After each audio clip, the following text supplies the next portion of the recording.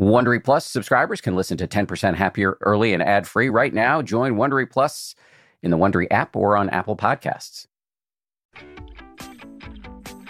Hey, and welcome to 10% Happier. I'm Dan Harris. I've never met George Mumford until today. Very happy to meet you, but I've been following his work for a long time, and he is an impressive dude. He has taught mindfulness and meditation to some of the greatest athletes of all time, people with names like Jordan, Shaq, Kobe. In partnership with the legendary coach Phil Jackson, George taught meditation to the Bulls and the Lakers in their prime. He's now working with the New York Knicks. A little bit of a trickier story there. We'll get into that. His backstory about how he came to the practice is quite moving, which we will talk about in full. And I should also say, by way of introduction, George has written a book called The Mindful Athlete. Thank you for coming on. You're welcome. It's great to be here. It's a pleasure to finally meet you. Same here. I've been following you for a long time. So let me ask you the question that I ask everybody to start with, which is, how did you get into this thing? How did you get into meditation? I got into meditation because I was experiencing a lot of chronic pain when I got into recovery. Physical pain? Physical pain, migraine headaches specifically, and lower back pain. I've had back issues I've been going to chiropractic since 1975.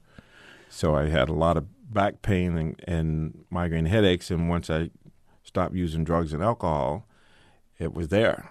And I had to figure out a way of dealing with it without the use of narcotics or I would use some medication if I had to, but I wanted to learn how to manage the pain. And so I was in a HMO, and they had this new program. It was cutting edge when they were getting into the mind-body process. And Joan Borysenko, who at the time was one of 3 psychoneuroimmunologists, had this program called stress management. And the whole basis of the program is educating people around the mind-body process, and also introducing modalities like stress reduction, meditation, mindfulness, yoga, but mainly just reading and educating ourselves about how the mind-body process works, like the autonomic nervous system, how that works.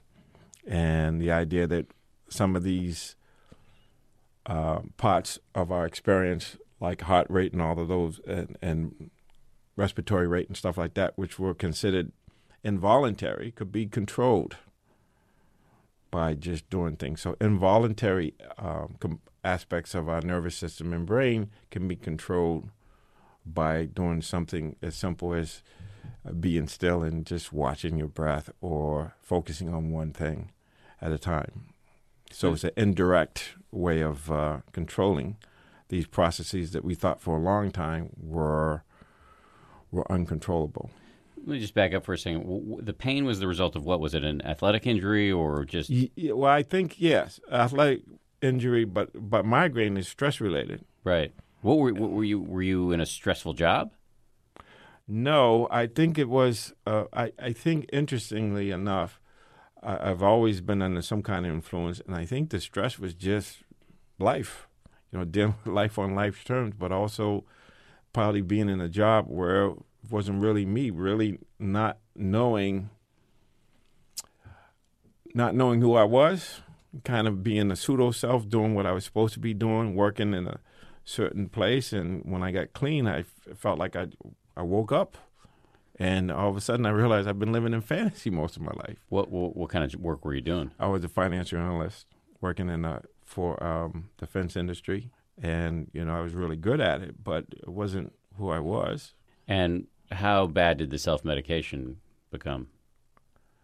Oh, I was addicted to heroin and alcohol for a lot of years. You were addicted to heroin and yet fully functioning? Yeah, I was what they call a functional addict, alcoholic. Not only just an alcoholic, but also a heroin addict. Yeah. So that's pretty hardcore. Hardcore in that it's a very serious pair of addictions, but also to be functioning as a financial analyst. Yeah, well, I could be, let's just say I was barely functioning at that point because it breaks down. So you start losing things.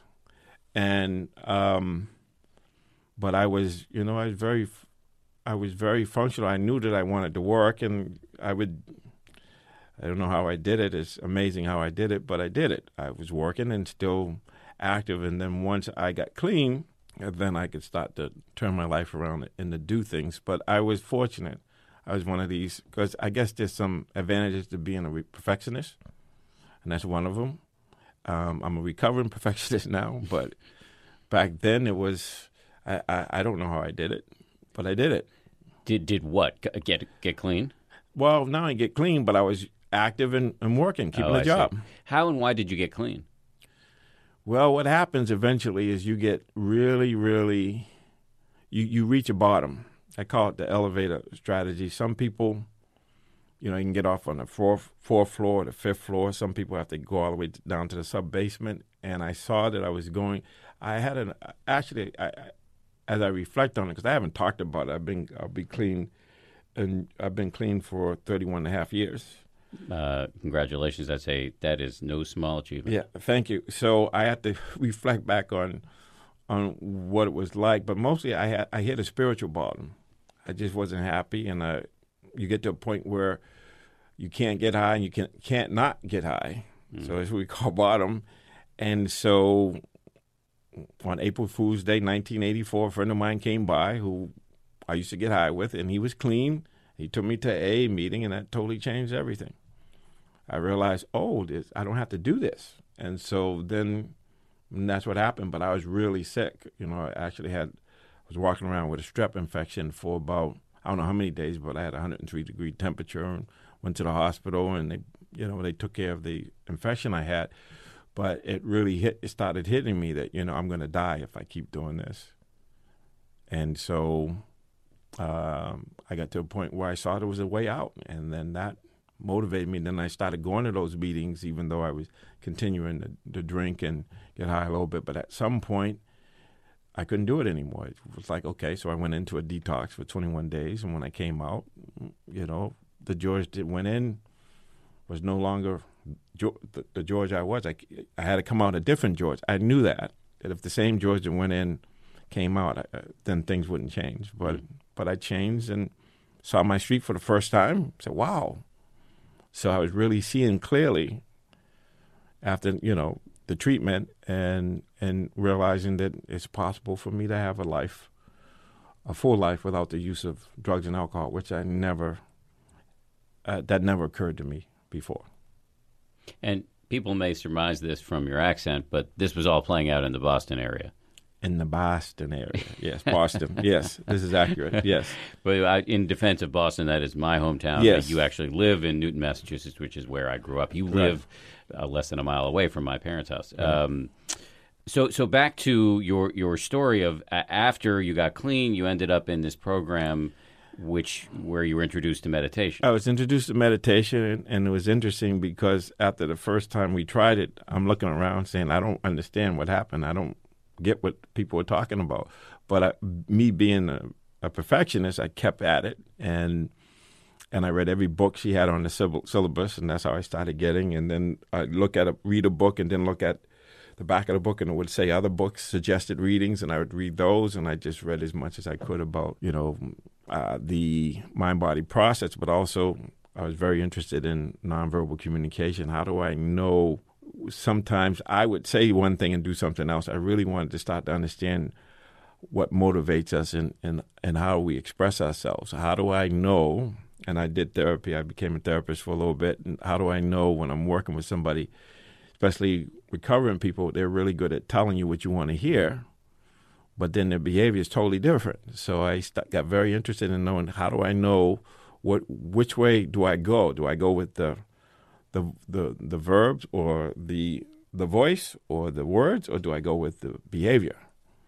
And I learned how to say to watch what they do and not listen too much to what they say. Because me being who I was able to live a double life and say things but do other things. So even though I ended up teaching other people, it was more about me understanding who I was and why I did things and how I got clean and say, okay, so how do other people get motivated? What motivates people to do something that they've been trying to do for a long time and aren't able to do, to at some point get to a point where they can do it?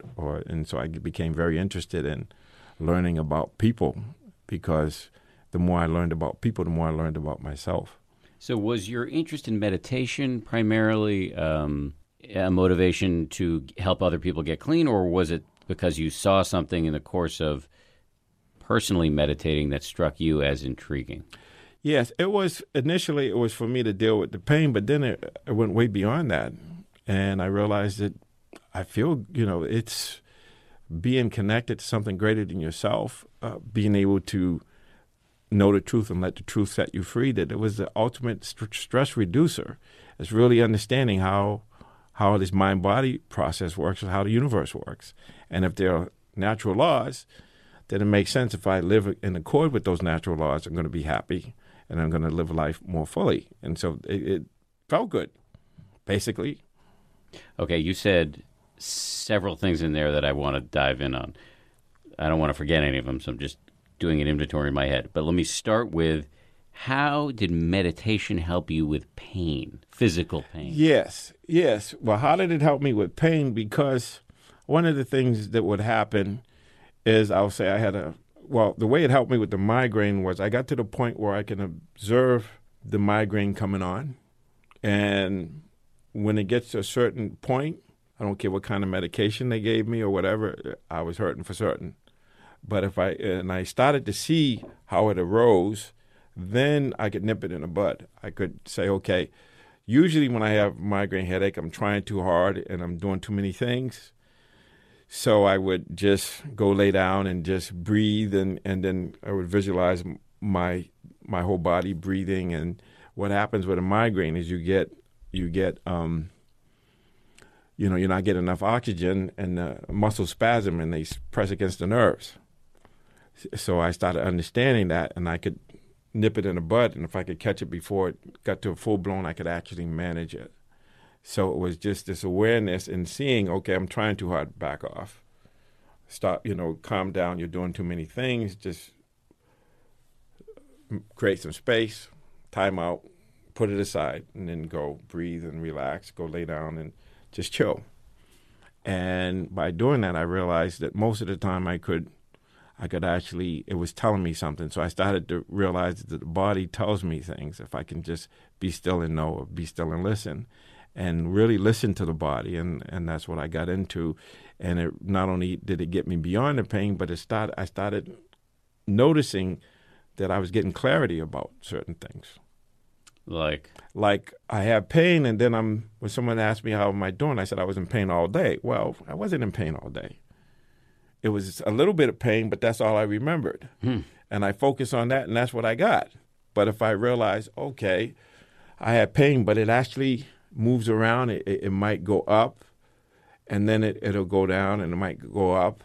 But if I just watch it, creating space, and just observe it as sensations arising and passing away, that I wasn't identified with it, and I wasn't trying to push it away subtly or identifying with it. So I started to see that I could observe it without being identified with it. I'm just going to drill down a little bit, because I think a lot of our listeners may not have ever meditated. So, right. So if you're sitting in you can meditate anywhere, that's right, in any way, but right. Just say you're sitting in formal meditation, your eyes are closed, you're noticing the pain. Right. And this pain that you tell a whole story around, which is, I've got this migraine. Migraines right. are never going to go away. What's the matter with me that I've got this migraine? All this terrible stuff always happens to me. Right. This migraine is so solid and is right. my pain and it belongs to me. But instead, with meditation, you're allowed to, you kind of step out of the traffic, yes. and you view it as, this is this changing set of sensations that sometimes fade, sometimes get worse. If right. if I don't try to control them, they don't control me. Yes, it's what Viktor Frankl talked about between stimulus and response. There is a space where we have the power to choose and to transform. So what I'm creating is a space between stimulus and response. So instead of stimulus response being together, by being able to step back in a relaxed, alert receptivity, I can just observe things so that I create space. And in that space, I can choose how I'm going to react, which is knee-jerk, which means no intention other than a reactivity. Mindlessly. Or I can choose my response, saying, okay, given this, what's the best way to respond to this? And then even in that responding, if I don't get it right, I still can learn from that. But there's a space where I'm actually pausing and thinking about what am I going to do, and is it skillful or is it unskillful? Is it helpful or is it not helpful? Is it taking me where I want to go or is it not taking me where I want to go? And there's a lot of power in this ability. In my book, I refer to it as the eye of the hurricane. In the eye of the hurricane, there's just blue sky and it's quiet and still. And even though there's this turmoil and all of the whirlwinds and all the chaos around it, we have that inside of us, that still small voice. They talk about, Joseph Campbell in Power of Myth talked about the quiet place, that when an athlete acts out of that quiet place, or a dancer, that it's a totally different experience than not acting out of that space and being hung up and dealing with stress and anxiety and all of those other emotions, fear mostly, because you are identified with what's happening instead of realizing that what happens to you is not you. Whatever you observe is not you. It's just what you're observing. But we identify. We got like sticky mind. We just, okay, this bottle is me. Or this pain is me. This pain is me. And even calling it pain is a problem because there's a natural reaction to that. It's so judgmental. It's judgmental. So you can just see the sensation and identify what it feels like. Is it pulling, twisting, or that sort of thing? So you start to use language in a way where it's allowing it to be there without all of these preconceived associative thinking and abstract thinking that's involved with the word usage, like pain. Just seeing the pain. And I did an experiment when I went to the dentist. And don't tell me you said no Novocaine. No, I didn't say no Novocaine. Okay. But when I was getting a filling, when I heard the sound of the drill, there's a whole memory that goes with that. And I'm crunching up and doing all this, even though that's not what's happening now. So mindfulness creates space where you say, okay, that was then, this is now. Can you just be present to what is? And I know it was just a little pressure, but at the whole time my body was reacting, but by me just continuing to breathe and not get into the story about it, I started to see, oh, okay, it's not, even though sometimes they hit the nerve and you jump, every time you hear the sound, that doesn't mean that you're going to have the nerve pain with it, but that's how chronic pain gets established, is because we're relying on memory more than we're relying on what's actually happening now. And the brain doesn't know the difference between what we think about and what we experience. So we're rerunning these old tapes. So the memory of it is what's really present, not the actual activity that's happening in the moment. So you mentioned your book. As I said before, it's called The Mindful Athlete, and I want to talk about your work with athletes. Right. But I have not forgotten that you said a bunch of stuff earlier that I wanted to drill down on. And one of the things you said was something about, and I don't know if I'm going to get this exactly correct, but something about starting to meditate puts you in touch with the laws of the universe. Yes. What did you mean by that? What I mean by that is, this is what Einstein said is the most significant question we have to ask and answer is whether the universe is friendly or unfriendly. And so for me and my upbringing and everything, the universe was unfriendly. And when it's unfriendly, you are going to use all of your resources to either destroy, remove, or deny experience. But when you see the universe as friendly, then you will use all your resources to align yourself with the way things are, with the way the laws of the universe, like this gravity. It's not personal. It's just a law. And if you live according to gravity, you're probably going to be okay. And it's a law about what you think, you become.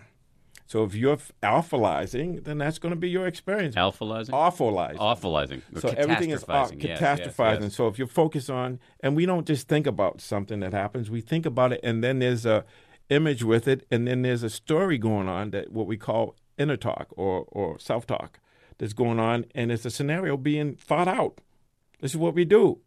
But we can do the same thing with something positive. We can experience ourselves as being open and being loving, and we can play that scenario out. Yeah, that's something that occurs to me that's possible. So unless you have trust in the universe, trust in yourself, trust in the system, then you're always going to be looking for why it's not going to work. What about your upbringing taught you that the universe was an unfriendly place? Well, growing up in an alcoholic household, my father was the alcoholic, growing up being black in Boston. Yes, It puts a lot of pressure. And when you see must have been around during the busing crisis. I was before the busing, but yes, but I've been around where if I saw a police officer, and I got friends and family members of police officers back in that day, when you saw them, they weren't there to really serve you. They were there to control you. And so it was a different relationship with police. Not all, but some of them, because I had a neighbor that was a police officer. He was cool, but usually being black, they wouldn't hesitate to shoot at you or do a lot of the stuff that's not allowed now. So because it was that's just the way it was. Happening. It's still happening, right? So just the household and the fighting and all the stuff that goes on living in the inner city and seeing all the poverty and the hostility or the violence, you'd be standing in the wrong place at the wrong time, or somebody's going to come by. And so I just had a lot of experiences where it wasn't a friendly universe for me. And I think other people, all you need is one experience at a certain age or with a certain intensity by a certain authority figure that imprints that on your memory. So I got to the point where I was to be seen, not heard, because if I spoke up, I got beat down. That's the kind of universe I lived in. I think you drew the logical conclusions given the circumstances presented to you. Right. And I think it's incredible that after growing up in that atmosphere, dealing with the addictions that you had, that you are sitting here now with me, having achieved the level of success you've achieved and having achieved the amount of inner stability you must have achieved given your status in the meditation world. I think that is incredible. I really do. Yes. Well, it's interesting because, I just see it as just, this other thing that I like to talk about is I have this philosophy that we all, let me put it to you this way. Michelangelo was asked back in the day, how does he create these masterpieces out of these blocks of marble? Mm-hmm. And he said, all I do is chip away to get to the masterpiece that's already there. Mm-hmm. That's what I feel. I have a masterpiece, and I've been chipping away at it through this process, and it's reflecting itself. It's expressing itself, and we all have that masterpiece. And depending on where you go, I grew up Baptist, so be still and know is kind of the mantra that I learned when I was growing up. I didn't understand it, but now I understand it. Is when you can go inside and when you can turn within, and you start to listen to that still small voice, which is like our consciousness that knows there's a masterpiece there. When we access it, it's really powerful. We can see it as the eye of the hurricane. If we know that that's there, how do we access it? Well, we access it by being in the moment, by allowing things to speak to us rather than interpret them all the time. That's how we create space. It's by saying, well, what is this? And to have some curiosity, some interest to see, oh, what is this? Oh, this is interesting. It changes it. So if I turn my pain or the sensations of pain into interest, well, what is this? This is telling me something. There's something for me to get here. That totally changed my relationship to it. In order to do that, you need to learn to develop the lens of mindfulness. You need to train the mind to see what is happening right now. To be in the moment and to see what's happening and open it. So what am I asking? What did I ask myself to do? To be willing to see or to hear or feel or experience the present moment as it unfolds, not knowing what it's going to be. So I'm asking to embrace the unknown without knowing. Each moment is different. Each moment is changing all the time. So can I be present for it and see it? And when I can be still and know, when I can be the eye of the hurricane, I'm more able to create space to just see what's happening, even if it's unpleasant. Or, I have some memories about how awful it could be. If I can just see it and arise, the seeing, the being present to it, just transforms.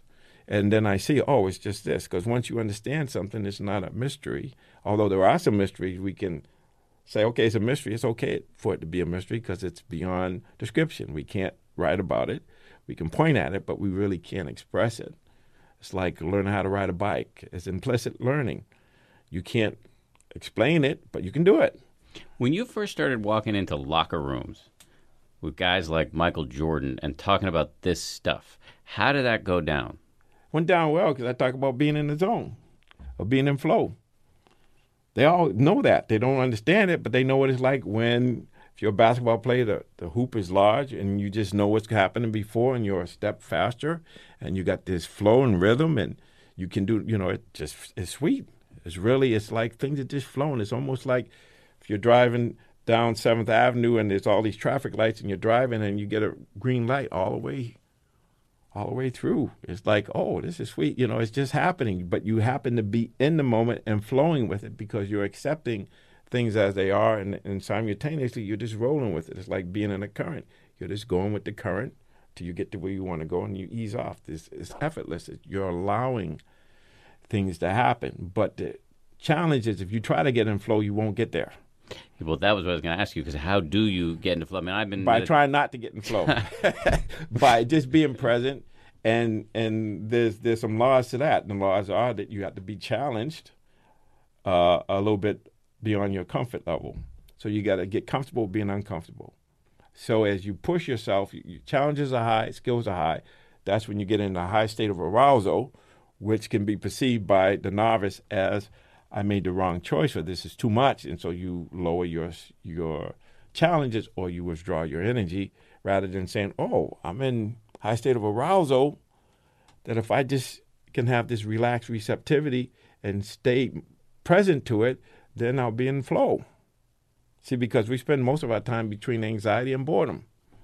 Anxiety is when the challenges are high and skills are low. Boredom is when the skills are high and the challenges are low. So we control that. We can say, okay, if I'm not out of my comfort zone, I'm not growing. And how do I do that? And can you do it in a skillful way where you're pushing a little bit where it's, and this is consistent with the brain science. If you think about, there's a program called Brain Fitness, and they talk about four tips for optimum brain growth or neuroplasticity. First one is you have to have an oxygen level that's high enough because that's how it generates the new cells. Second thing, it has to be done in increments, so easy does it.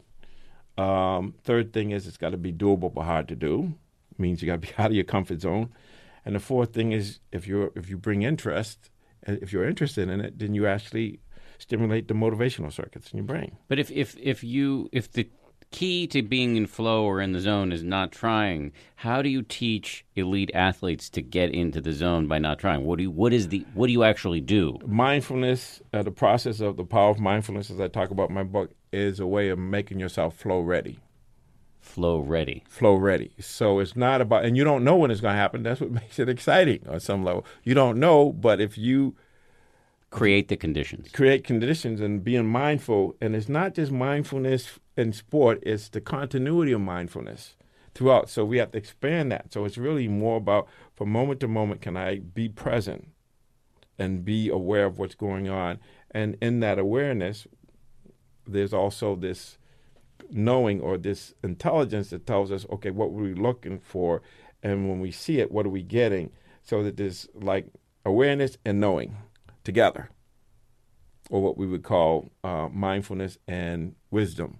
And wisdom could be information. It could be intelligence, wise reflecting on, okay, so 1 + 1 = 2. Okay, I know that. Then there's the third one, which is what you really want to get is with all of these practices, you want to have the experience of what the teaching is or what the law is.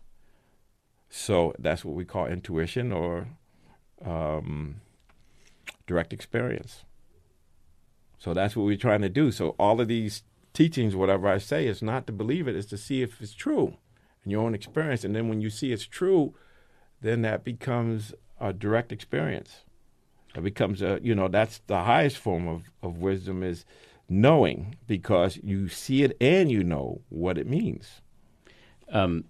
Before we go further on the topic of you teaching athletes, just fill in a little bit of the chronology here. So you learned to meditate as a way, after you got clean, as a way to handle your physical pain. Right. And then how far did you go with that? You became you were a therapist for a while, but then you became a meditation teacher. Yes. Well, after I left my job as a financial analyst, I was living in a meditation center, and I for 2 years. Lived in a meditation center? Yeah. I lived in a meditation Which center. One? Cambridge Meditation Center. Yeah, CIMC. Yeah. CIMC. You I lived there? Lived there for 6 years.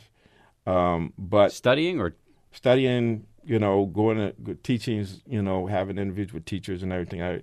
I'm recovering perfectionist. I don't do anything halfway. So you became a Buddhist. No, But this is a Buddhist meditation center.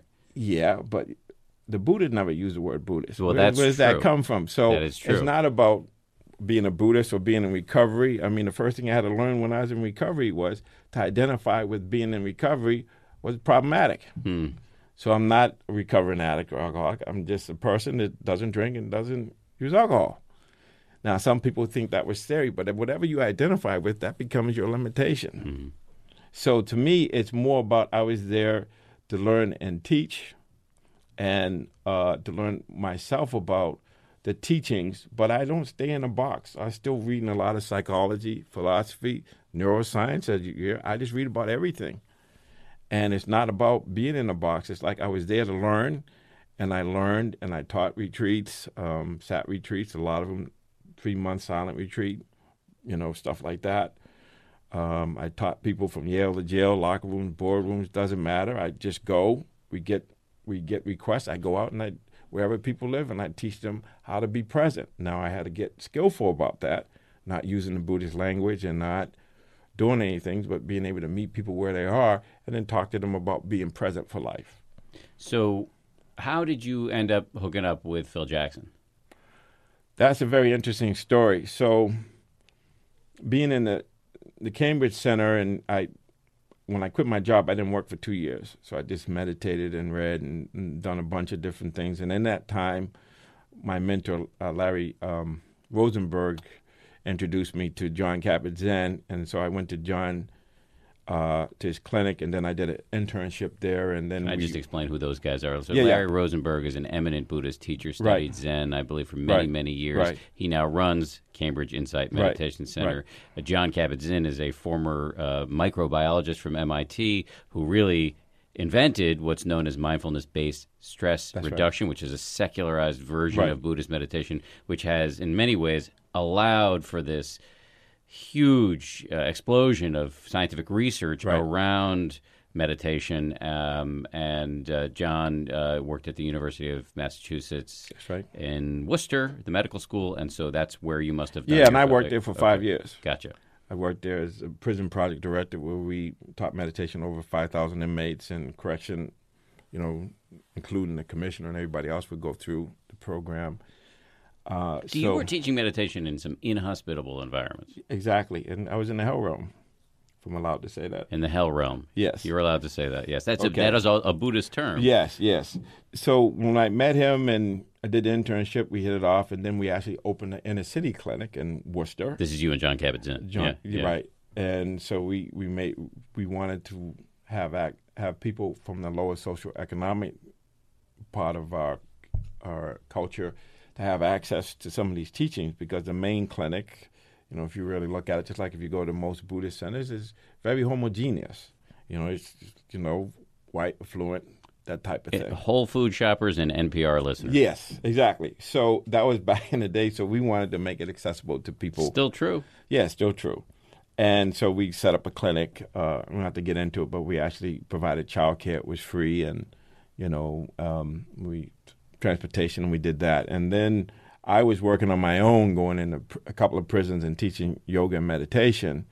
And so when I did the 3-month, this is really interesting. When I did the 3-month course, I was living at the center, so I left. And when I came back from the 3-month course, I went at IMS. at CIMC. I did the IMS, right? So Insight Meditation Society. Let me just explain this again, just for people. Yeah. So the Insight Meditation Society is related to the CIMC in Cambridge.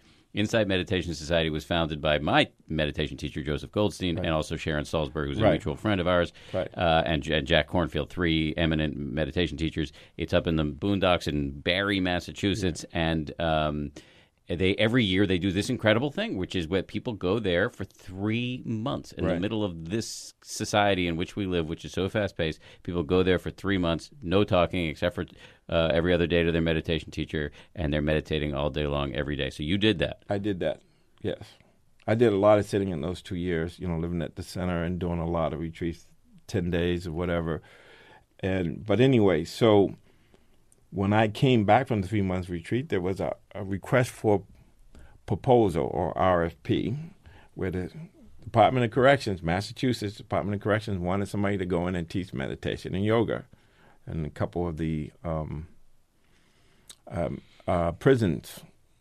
And so I bid on it, and I won. And so I started doing a couple of programs for them. And then we partnered with John, and then we expanded it to make it bigger. And then that's when I started, that I was already working in the inner city part of it. And then we had the prison project as well. And then that's where I trained teachers, and we went in to, I think we had like 7 different sites, and we had over 5,000 inmates go through it in a 5-year period. But what happened was, I don't have to talk about it, but Governor Weld at the time wanted to get tougher on crime, so he got rid of the program, as well as art programs and running programs, which were all shown to reduce recidivism. But it was a climate here where it was politically motivated to act tough on inmates. And of course, 90% of them get out at some point, so rehabilitation wasn't a priority. So that's how I got involved. So I worked at the Center for Mindfulness in those 2 programs, mostly the prison project, for 5 years. And then how did Phil Jackson enter the picture? Yeah, so working at the medical center, John Kabat-Zinn, Saki Santorelli, they do these programs off-site for clinicians. So they were doing a mindfulness-based stress reduction training at Omega Institute, which is in New York. And during that time, Phil used to have a program called Beyond Basketball. And it was a fundraiser for one of his ex-teammates, Eddie Mass, that he would do every summer. So while they were doing it, they were there together, and they started talking. Phil's wife at the time, June, was attending it, and they were showing pictures of the work that the center was doing, and they showed me, and then they talked about me working with inmates and the fact that I roomed with Dr. J in college. So I've been around. You roomed with Dr. J in college? I did, yes. He was my roommate in college. Which college? UMass Amherst. Okay. So that's how I really got into it. So I used to play basketball, but I got injured, and that was a whole other thing, and that's where some of the pain came from. But I struggled. That's how I got into it, because I got the pain medication is how I got addicted, was another way I got addicted, because I was in crutches all the time. I was injury prone. That's a whole other thing. But anyway, so Phil had this, well, he still does. He's really focused on the whole person as a basketball player and helping them, giving them resources so they can live. And they had just won their 3rd NBA championship. This was 1993. This is the Bulls then? The Bulls. Yeah. And so he invited me to training camp in 1993, October 1993. And Michael Jordan, by that time, his father had gotten murdered, and he had resigned from basketball. So he wasn't playing. So when I got there, they were in full-blown crisis.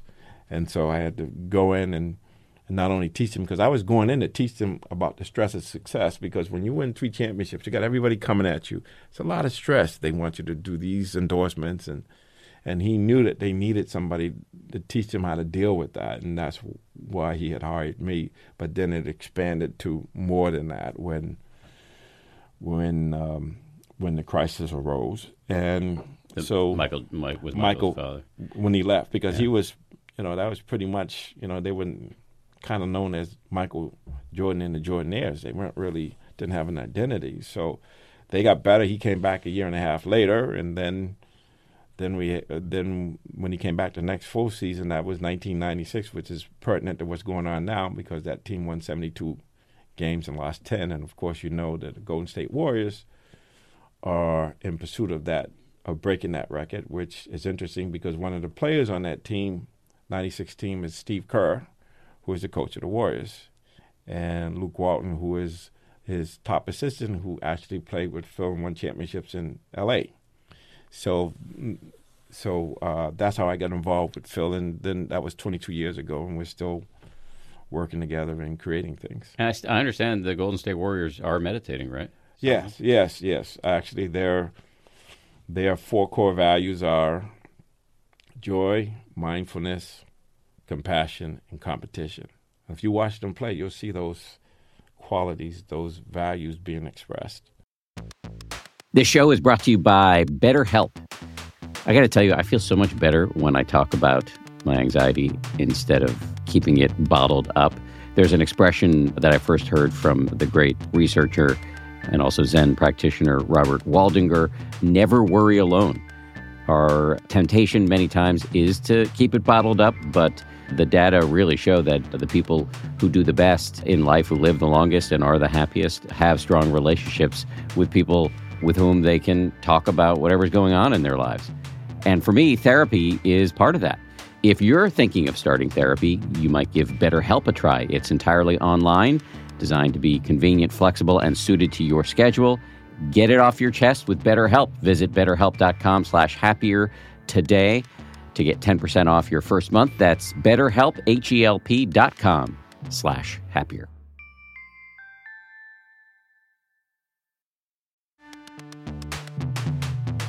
As they say at Amica, empathy is our best policy. Whether you need auto, home, or life insurance, they're ready to help you protect the things that matter most to you. They're a mutual company, customer-owned, in service to you. Amica representatives are here when you need them, and you can take comfort knowing a real person will be there on the phone to take care of you, because the greatest measure of their success is your satisfaction.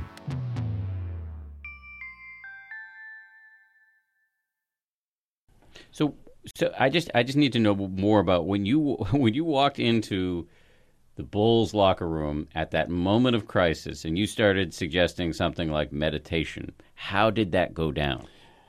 Like I said, first of all, I approached it two ways. One way was I talked about being a spiritual warrior or being a warrior, like a samurai. You're going in that way, but also about the zone. They know what the zone is. They know what being in flow is. So when I talk about that, they're all ears. And did you actually have them sit and do formal meditation? Yeah. Mm-hmm. And they were cool with that? Yeah. And what was the practice? Walk me through, on a granular level, what was the practice? It's the same drill I was doing anybody else. Get them to sit down and become aware of their body and breathing and talk about what we're doing and how it could be helpful in terms of being able to get flow ready or zone ready, whatever you want to call it. But it's really more about, you got a crisis, how are you going to deal with this? You have to be able to create space so you can choose your response and not be reacting or not feel like everything's out of control. You have to collect yourself. And then, so we came up with this concept of one breath, one mind. Phil talks about it in his book, 11 Rings. But that's what it was, is getting everybody to conspire together, which is breathing together. It's not in a negative sense, but to become one and to work together. So that's what we did. So we'd sit, but I'd have talk about certain concepts. Like, one of the things Phil liked to use is the Jungle Book. The strength of the wolf is in the pack, and the strength of the pack is in the wolf. That's it. So you start talking to them about how the mind-body interacts.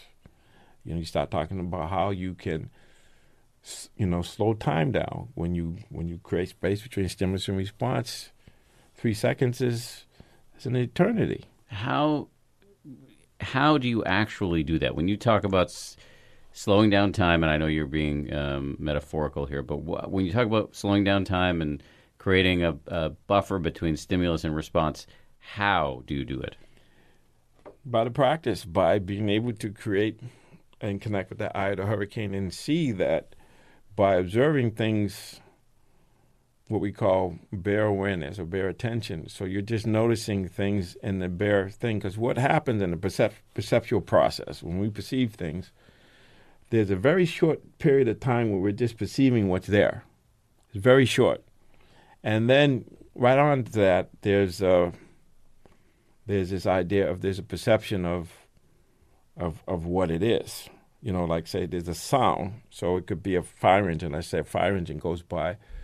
So there's a way that the sound of the fire engine comes in and you're trying to meditate. You're saying, oh, why is that there? It shouldn't be there. And you make a noise. There's a way that you can just notice that sound is happening. So you can create more space within the perceptual process. So you can see more of what's there before the influx of associative thinking, self-reference, abstract thinking, what it means for the future. Oh, I remember this happened in the past. And then the whole idea of if it's pleasant, unpleasant, or neutral, and what that involves. If it's pleasant, you're going to move towards it. If it's if it's unpleasant, you're going to move away. If it's neutral, you're going to space out. So the idea is to be present so you can see the whole thing. And the analogy I like to use, you growing up in Massachusetts, you understand it. So you go to this one station where I take the bus there, and then, or you take the train, like say the Forest Hills, and then you got to run downstairs to get a bus. And you run downstairs, and in those days, there was nothing on the side of the bus. Where you were going was on the front of the bus. So you run up to the front of the bus, and you look, and you see the letter BR, BR. Then you get on the bus. Then you get to where you're going, and you're saying, oh, I ended up in Bridgewater. I wanted to go to Brockton. So what you want to do in the perceptual process is to go one more letter. So you see the BR, but instead of being in a hurry, you go BR, there's I or O. C, if it's O-C-K, you get what I'm saying? Mm-hmm. So that's what we're doing, and this is what we're doing from moment to moment. Can we see things as they are rather than based on what happened in the past? And we're living to a default future based on what we already know. So it's like when you learn something, there has to be this willingness to just let things speak to you without the interpretation, without the abstract thinking, without the associative thinking, and self-interest or self-reference. That's the biggest one. What does this mean for me? What am I going to get out of this? And can you just see it clearly? So you want to create space. So that's how it can be helpful, that you start to see, okay, when I'm shooting a free throw, my elbow goes out, the ball goes a different thing. If I keep my elbow in, what are the 2 or 3 things I need to do? And it's like, okay, I missed that shot, so next time use your legs. So it's more monitoring aspect without self-reference, without I got to make this shot, other than no, just shoot. So you get it in front of people. That's how MJ can be at the free throw line, shooting a free throw with 15,000 flashes going off at the instant he's letting the ball go.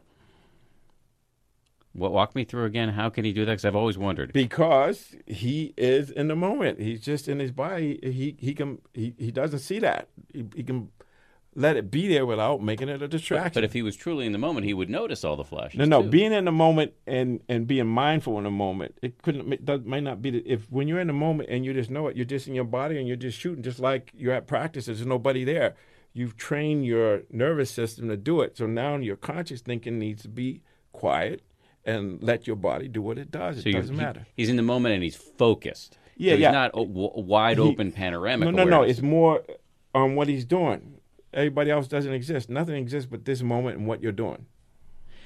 So the actual practice you're teaching in the locker room, is it just the basic mindfulness practice of notice the feeling of your breath coming in and going out, and every time you get lost, start again? Is that the basic teaching? Yeah, that's basic. But here's the interesting thing. So you become mindful, then what? You got to be mindful. Then that mindfulness has to be aware. So you got to be mindful of what your intention is, what you're doing, whether it's working or not. And mindful of what works, what doesn't work. That's what it's really about.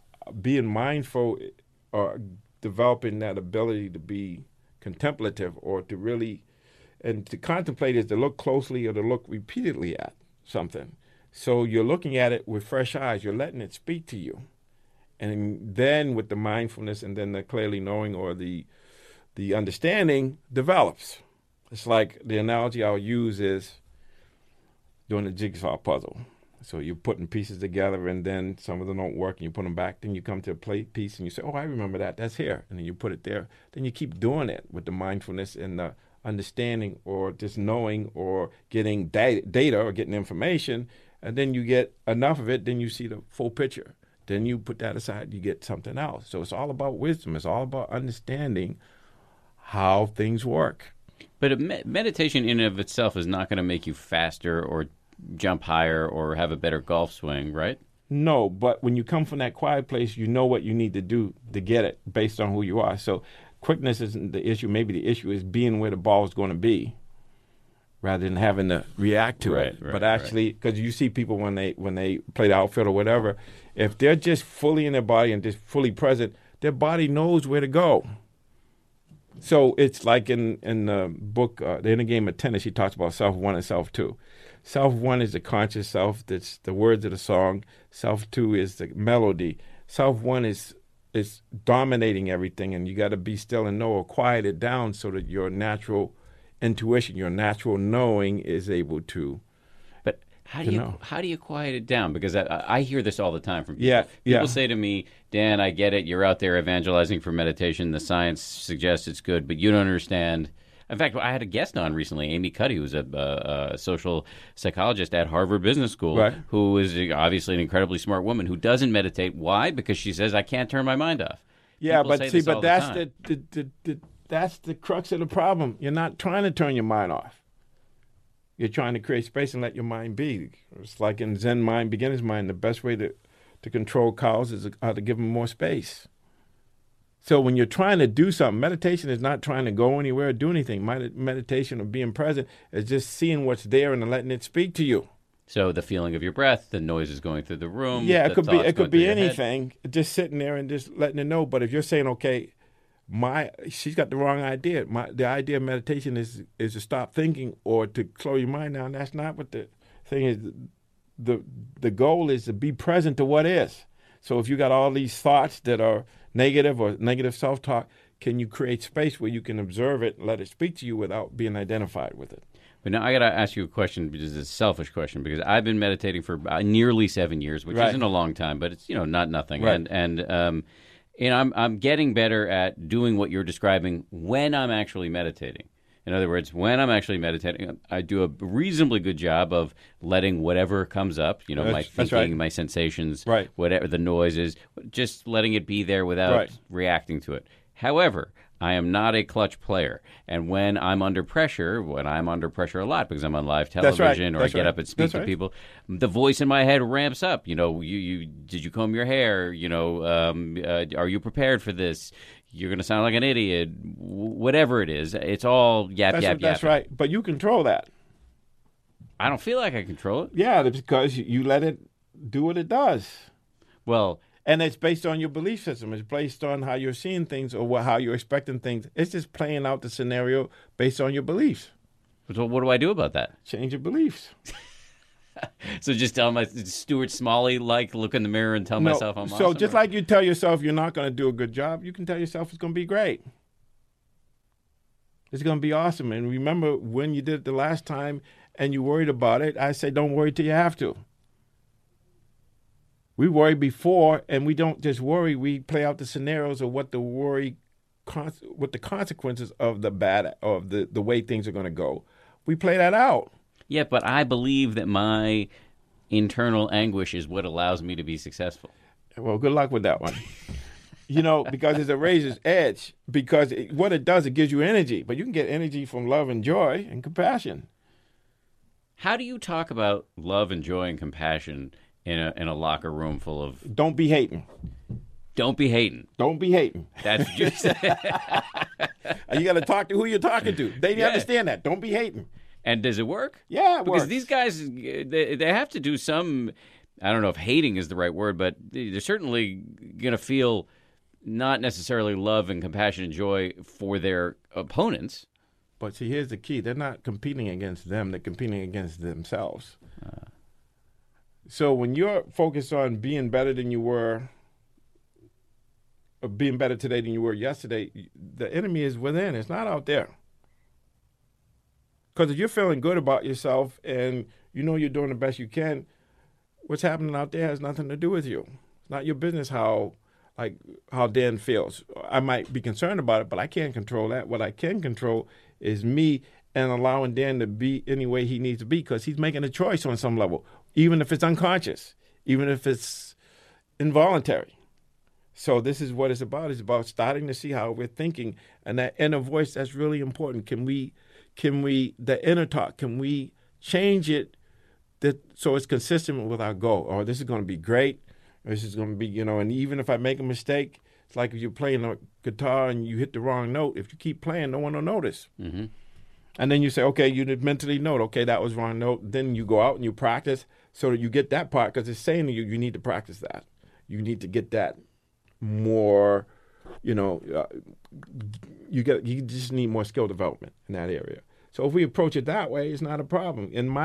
I'll tell you, I tape all my talks and everything. At first, I hated the sound of my voice, and I'd have all of these self-talk. And then at some point, because I was doing this stuff and I stopped paying attention, I realized man, that's pretty good. Where'd that come from? But I have that space just observing it as an observer, not as my voice. Oh, that's me. But can I just listen to it like I would listen to anybody else and not judge? And then that's what mindfulness is. It's not judging. It's just noticing what's going on and learning from it, letting it speak to you. So we're interpreting things all the time. We're not really hearing what's there. We're interpreting it based on what we already know. And so part of this is to have the vulnerability to not know and to just see what is. So these legends that you taught, guys like Shaq and Kobe and Michael Jordan, are they still meditating? Some of them I don't know. I know Kobe is. I don't know about the others because I didn't ask him, but Kobe volunteered that. I don't really get into that. But mindfulness is not just, see, Dr. Dre has a definition for meditation. I have my mind on money, money on my mind. So whatever is on your mind is what your meditation is. That's what it is, what we call right thinking. So if you have thoughts of compassion, thoughts of seeking wisdom, thoughts of love, thoughts of curiosity, well, then that so your attention follows intention. You don't have to believe me, just check it out. Sometimes we're looking at things and we don't know what our intention is, but if we say, okay, I'm looking at this, therefore my intention is X. Oh, if I change my intention, then what I'm observing is going to change. So William James talked about this hundreds of years ago, about the self-will, or this idea of free will is choosing what we're going to hold in mind. Because there's things going through, but we can choose to hold something in your mind longer than it would ordinarily stay by the act of will. And it's a practice. That's why we call it a practice. So we want to go from the cushion, off the cushion. So you can always be in your body. If you're walking, if you're standing or you're sitting, you can feel what your body feels like. You can breathe a little bit and just pay attention to what you're doing. If I reach for the water, just feeling that, not thinking about it. But if I just think water, the hand goes. If I think about my right palm, where's your attention go? Left palm, left foot, bottom.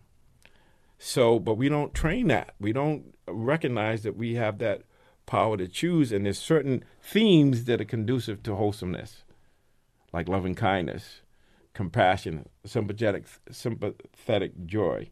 Like, okay, so the opposing team wins, so you hate them and all that. That's jealousy.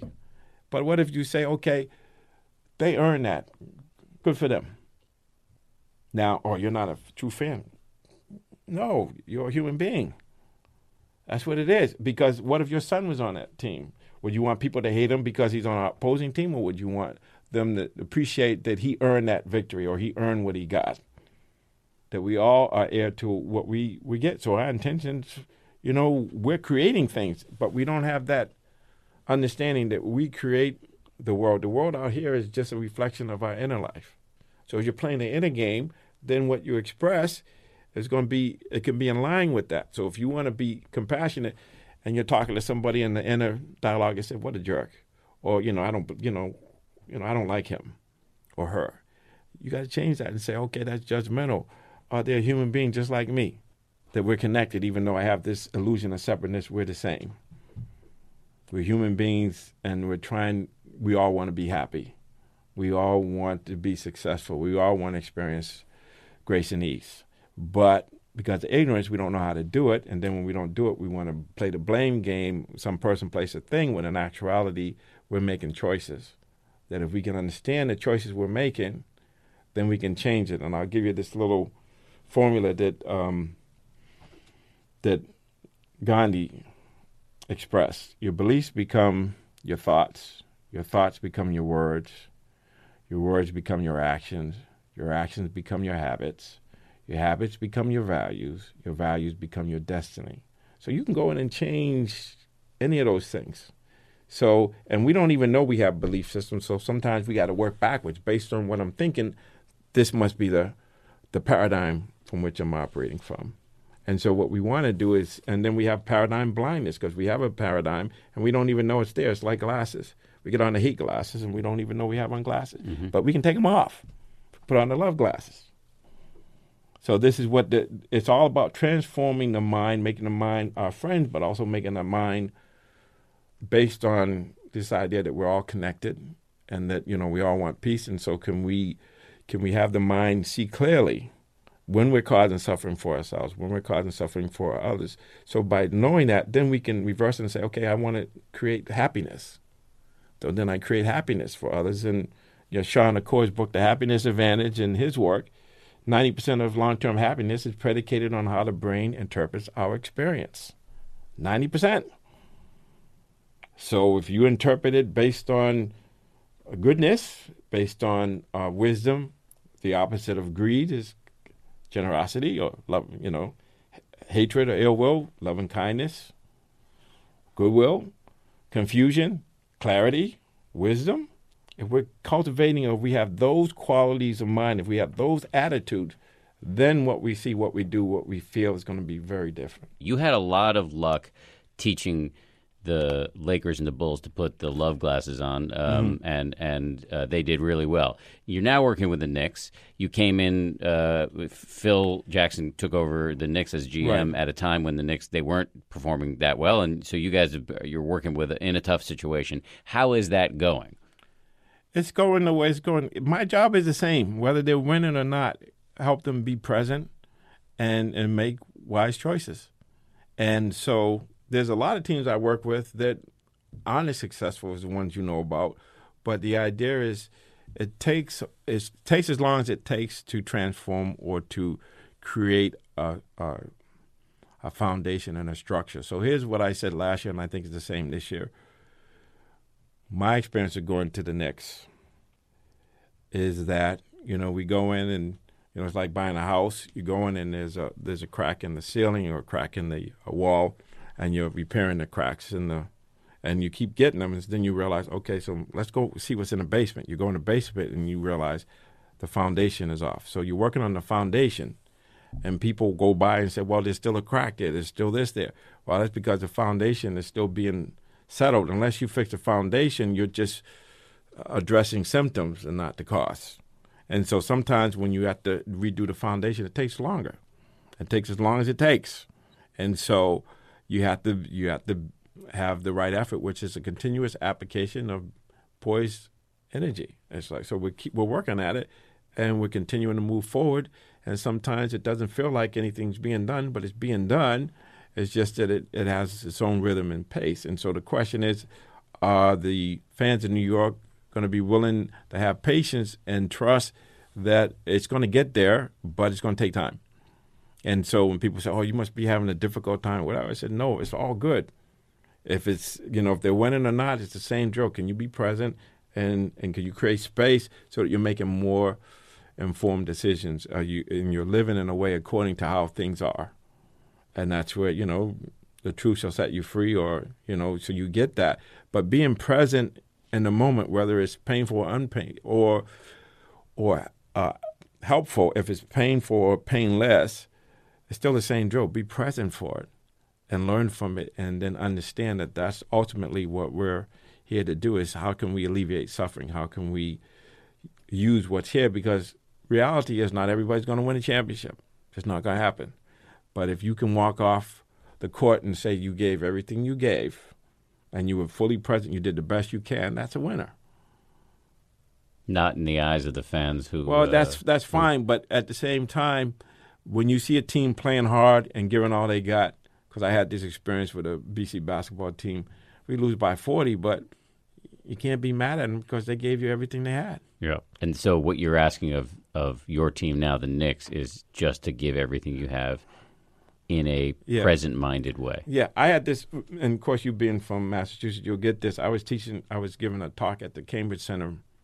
This was probably 2000, and there was a fan there that said, how am I going to deal with being a Red Sox fan? We haven't won a World Series in umpteen million years and this and that. I said, why don't you just focus on being a good fan? Just focus on what it means to be a fan and to support your team and accept them. Because this is what we do. We have conditional love. We love you only if you do what I want, instead of saying, no, love is unconditional. Just be a fan, just enjoy the game and just support them and hope that they get better. Well, a year later or two, they won a championship. He probably thinks I'm a genius. But I didn't know that. I just know that being present and being in the moment, everything's going to turn out okay. You're going to be okay, or you'll have peace with what turns out. But we have this idea that It's conditional. If I do this, only if that happens, instead of saying, no, I don't know what's going to happen. Let's just be present and do the best I can. Do what I know to do today, manage this moment, and then that will affect the next moment. Manage this day, it'll affect the next day. And so a lot of people want to hear a formula, but it's really that simple. It's just letting things speak to you, learn from them, and keep learning, keep getting, you keep putting that puzzles together. I want to go back to something we were discussing before. And I was talking about how remarkable it is that you ended up in the mindfulness world, given everything that had come before for you. I mean, it's not so surprising that I ended up in mindfulness. I mean, I was born on third base. My parents listened to NPR. They're doctors. Right. They sent me to yoga class when I was 5. So No big deal that I ended up in meditation. But we are in this situation where, in my analysis at least, the mindfulness and meditation world, despite some very well-intentioned effort by high-ranking people in the field, is mostly white and mostly upper middle class. How do we change that? That's something that people ask me all the time, and that's one of my goals, is just to make it available to everybody, not just in the inner city, but in the rural areas, in the Indian reservations. All the other countries on this planet. It's just doing what we need to do and just educating, putting the word out. There's a way of being. And I think sports is a way of enhancing it, because people love sports. And I think it's one of the things where we have to sit and talk about how we're going to do that, how we're going to have an impact on more people. I mean, one of the things I'm doing is working with this company to develop an app for 14 to 18-year-old basketball players. And then, writing a book about mindful athletes for teens, some of the ways I'm thinking about doing it. But we gotta, it's like the gospel is spreading the good news. We have to give people a vision of possibility that, you can be a little bit more awake, just being mindful, and let's see what happens. Let's just trust, being present, and that if we can let everybody release the divine spark or the masterpiece within them, I think that's the biggest thing, is to get people to recognize that they have that, and that we need to develop that, and we need to not just who's in the meditation halls, but there's a lot of people who are live and who are present that don't meditate, because their nature, they're so focused on what they're doing. That's what we need to be expand what it means to mindfulness. What you said it means, Michael Jordan's like that. Yeah, what it means to be fully present. When you see people doing what they're really good at, they're usually really focused and concentrated, but they don't know how to take that love for that, and I talk about it sometimes, take the love of the game to what you're doing, because the love of the game isn't the game, it's coming from you. So if you access that love, you can take that to wherever you go. So it's more about to ask the question. I don't have an answer, but to ask the question is kind of to know the answer, because now you start thinking about, okay, we need to do that. Let's think about it. Let's reflect on it. And then the answer will come. And some people will do it in their own way. And at some point, hopefully it'll generate a critical mass. That's why mindfulness is exploding now. So it's happening. It's not as fast as we would like, but we can accelerate it by embodying, by modeling what an awake person, or what it means to be awake, in the sense, not fully awake where you're awakened to nirvana or whatever, but just being a little bit more awake. Like you talk about your book, 10% happier. That's significant. Yeah, I think it's a pretty good value. Yeah. Even 2%, it makes a big difference. For sure. So it's like that old Hokie Carmichael song, slow motion gets you there quicker or faster. That's what it is. If we just have to do the day-to-day, planting the seeds like Johnny Appleseed, you throw them around and they're going to take root where there's sunlight and soil is good and there's, moisture. And we just got to trust that that's enough for now. And then if we can focus on certain things, like I think we need to get our youth before ISIS gets them. Mm-hmm. So we have to have them understand that they have tremendous resources, and how do we get them so they can say no to that, because they see that that's against their values. we have to talk more about values. We have to talk more about what it means to be a human being, and people who are unaffected or marginalized because they look at they're a different skin color or they have a different religion. We have to start realizing what the consequences of that discrimination, how it affects people, and people are isolated and they're feeling separate. We got to create more of a holistic or more of a communal feel to what we're doing. Before we close, I want to get a sense of what is your daily practice? When do you do it? What are you doing? How are you sitting? Yes, that's a very good question. 24/7 is my daily practice. So when I wake up in the morning, I'm in my body, I'm feeling my body, I'm breathing, I'm recognizing, okay, what's my energy level like? Oh, I could sleep a little bit more, or I'm just jumping up because I'm excited to do something. And then just really understanding what lens am I observing my experience with. From moment to moment, I can be aware of how I'm seeing things, what I'm thinking about. So it's this journey of just checking in, what I'm feeling, what is my self-talk, how am I seeing things. So it's really about being able to sit and to read literature or to remind myself about, what this practice is about, what mindfulness is. So I study a lot. I read books, but mostly it's just reflecting on, what if I become a channel of love? What if I can just meditate on love and let love flow through me? And when the thought of Dan or someone comes to me, I can send them love. Or if it's somebody who is challenging, I can send them forgiveness, or may they be happy. So there's a lot of things we can do, but it's really from day to day, moment to moment, reminding myself that whatever posture I'm in, I can feel my body and I can feel my breath.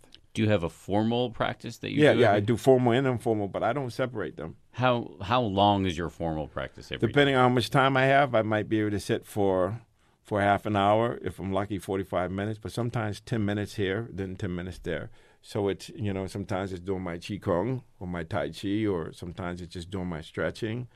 Sometimes it's doing my walk. And a lot of times it's just, maybe writing my journal and just reading about the practice, rereading things that talk about being present or talks about how this mind-body process works. So reading about like the neuroscience, understanding how we can retrain the brain, how we create and do neural nets. But my practice is, so formally it's not a lot of time. If I could squeeze in an hour a day, that would be great in terms of sitting, but in terms of moving and just being, like being able to change my mind from like anger or frustration to, what we call right mindfulness, is just altering the mind, is really more about me getting clear about my attitudes, what's my perspective, how am I seeing things, and why am I seeing things a different way. So sometimes it's not just being in silence, it's trying to get some information about how I'm seeing things or why I'm seeing things a certain way, or the fact that my mind is distracted. That's all part of the practice. It's distracted, it keeps thinking about this one theme, what's up with that, and then maybe to turn towards that, and why am I so upset or so concerned about this issue, and then go deeper and think about, well, what is this about? And so there's a lot of ways of doing it, but it's really as simple as just really, if I just measure, how much faith do I have? When I was writing my book, it's like I never had faith. Faith in what? Exactly. Why do they want my book? There's all these books out there. I can't write a book. Who am I? The authorizing, Yes. the judge, the critic. And then I said, okay, well, what Einstein said, he said, is this a friendly universe or unfriendly? I said, oh, it's friendly. And, well, okay, so what are the laws? The laws are, if I focus on what I want and what I want to create, how I want to serve, I can't hold that thought in mind and the same thought that, I can't do this, it's too hard, it hurts, it's unpleasant. So I focus on what I can control, what I can do, and that is my attitude and my effort. I can always control those. Are you trying in your practice to become enlightened, and what do you think that even means? It's interesting. It's kind of like, here's how I see it. That's my ultimate goal, but it's like everything else. When you set a goal, like to be enlightened or to do a marathon or whatever, you set the goal, but then you focus on the journey. So it's like you can be zone ready, you can be enlightenment ready. That's what I'm talking about. So, yes. So, yeah, that's the ultimate is I want to be fearless. What do you think about what do you think enlightenment means? Enlightenment, or I like the word awakening, means that I'm fully awake and I can see things and I can experience things without the greed, the hatred, the delusion, that I could just see things as they are and have that equanimity and compassion and love. So it's like being fully present with just being okay with things as they are, not needing them to change, even seeing suffering and realizing, I can have compassion for the person suffering, but also knowing that life is suffering. And to you, is this just an ideal, or have you ever actually met anybody who meets these criteria? I've seen some people. I've read about people who are obviously more advanced. I met the Dalai Lama, obviously, and some other folks, and they have an energy, they have a spirit, and I read about them. I have photographs of mendicants or monks that are in deep concentration, and I read about the Buddha and stuff like that, and I reflect on the qualities. So it's more about identifying with their qualities than the person themselves, but because they are like us, we have Buddha nature. We're wired for enlightenment. So whether it happens or not, it's another thing. But the more I try to be enlightened, the less I'll be enlightened. I learned that just like writing a book. Once I stopped trying to write a book, it wrote itself. So there's something about forming the intention and then allowing it to happen. The Dalai Lama was our first guest on this podcast, and he told me he thought my meditation practice was still in its very early stages. So I got that going for me. Okay, yeah. Well, that's yeah. Well, he has a formula in his tradition what it means, but ultimately, I think there's a book. It's called "Chop Wood and Carry Water." Before enlightenment, we chop wood and carry water. After enlightenment, we chop wood and carry water. Mm-hmm. But you're not identified with this sense of self or experiencing fear and that sort of thing. So I have moments where there's fearlessness, but I'd say I'm just trying to deal with the moment and the teachings about the factors of enlightenment. I try to study that and do that stuff, but I don't really see it like I have to do that or, my life is going to be ruined. It's more like, I'm on the path. I'm learning how to be more mindful, how to gather more intelligence or more wisdom as I go along. And right now is, that's enough. When I go on retreat and I reflect on things, I think about enlightenment and stuff like that. But it's a goal, but it's not something I'm focused on. Because if I'm focused on that, I'm not here. Like I tell people all the time, if you're focused on how you're doing, you're not focused on what you're doing. And to me, what you're doing, but it's okay to have it out there. Just like I feel like I may be different because I feel like I have to measure my practice. I have to monitor it. Am I getting better or am I not? So the 5 spiritual powers are one way to measure your practice. Do I have more trust? Do I have more wisdom? Am I making the right effort with the poise, with a centeredness? Am I being more mindful? How can I develop more mindfulness? Because the secret is the continuity from moment to moment. And I'm not able to do that 24/7, but that's the intention. And if I'm mindful for 24/7, I'll be enlightened. George Mumford, pleasure to have you on the show. Thank you. Really appreciate it. The book is called The Mindful Athlete. After having followed your work for so many years, it's just very gratifying to finally meet you. So thank you for coming on. All right, there's another edition of the 10% Happier podcast. If you like it, I'm going to hit you up for a favor. Please subscribe to it, review it, and rate it. I want to also thank the people who produce this podcast, Josh Cohan, Lauren Efron, Sarah Amos, and the head of ABC News Digital, Dan Silver. And hit me up at Twitter, Dan B. Harris. See you next time.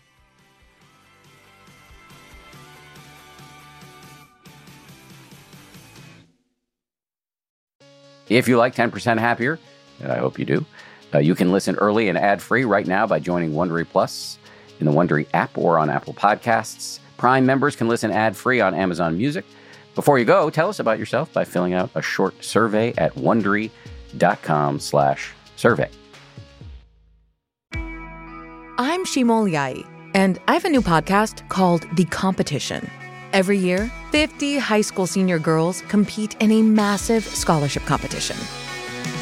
I wouldn't say I have an ego problem, but I'm extremely competitive. All of the competitors are used to being the best and the brightest, and they're all vying for a huge cash prize. This will probably be the most intense thing you've ever gone through in your life. I remember that feeling because I was one of them. I lost. But now I'm coming back as a judge and also a kind of teen girl anthropologist. Because if you want to understand what it's like to be a young woman in America today, the competition's not a bad place to start. Hopefully, no one will die on stage tonight. From Pineapple Street Studios and Wondery, this is The Competition. Follow The Competition on the Wondery app or wherever you get your podcasts. You can listen to The Competition early and ad-free right now by joining Wondery Plus. For more than 2 centuries, the White House has been the stage for some of the most dramatic scenes in American history. Inspired by the hit podcast American History Tellers, Wondery and William Morrow present the new book, The Hidden History of the White House. Each chapter will bring you inside the fierce power struggles, the world-altering decisions, and shocking scandals that have shaped our nation. You'll be there when the very foundations of the White House are laid in 1792, and you'll watch as the British burn it down in 1814. Then you'll hear the intimate conversations between FDR and Winston Churchill as they make plans to defeat Nazi forces in 1941. And you'll be in the Situation Room when President Barack Obama approves the raid to bring down the most infamous terrorist in American history. Pre-order The Hidden History of the White House now in hardcover or digital editions wherever you get your books.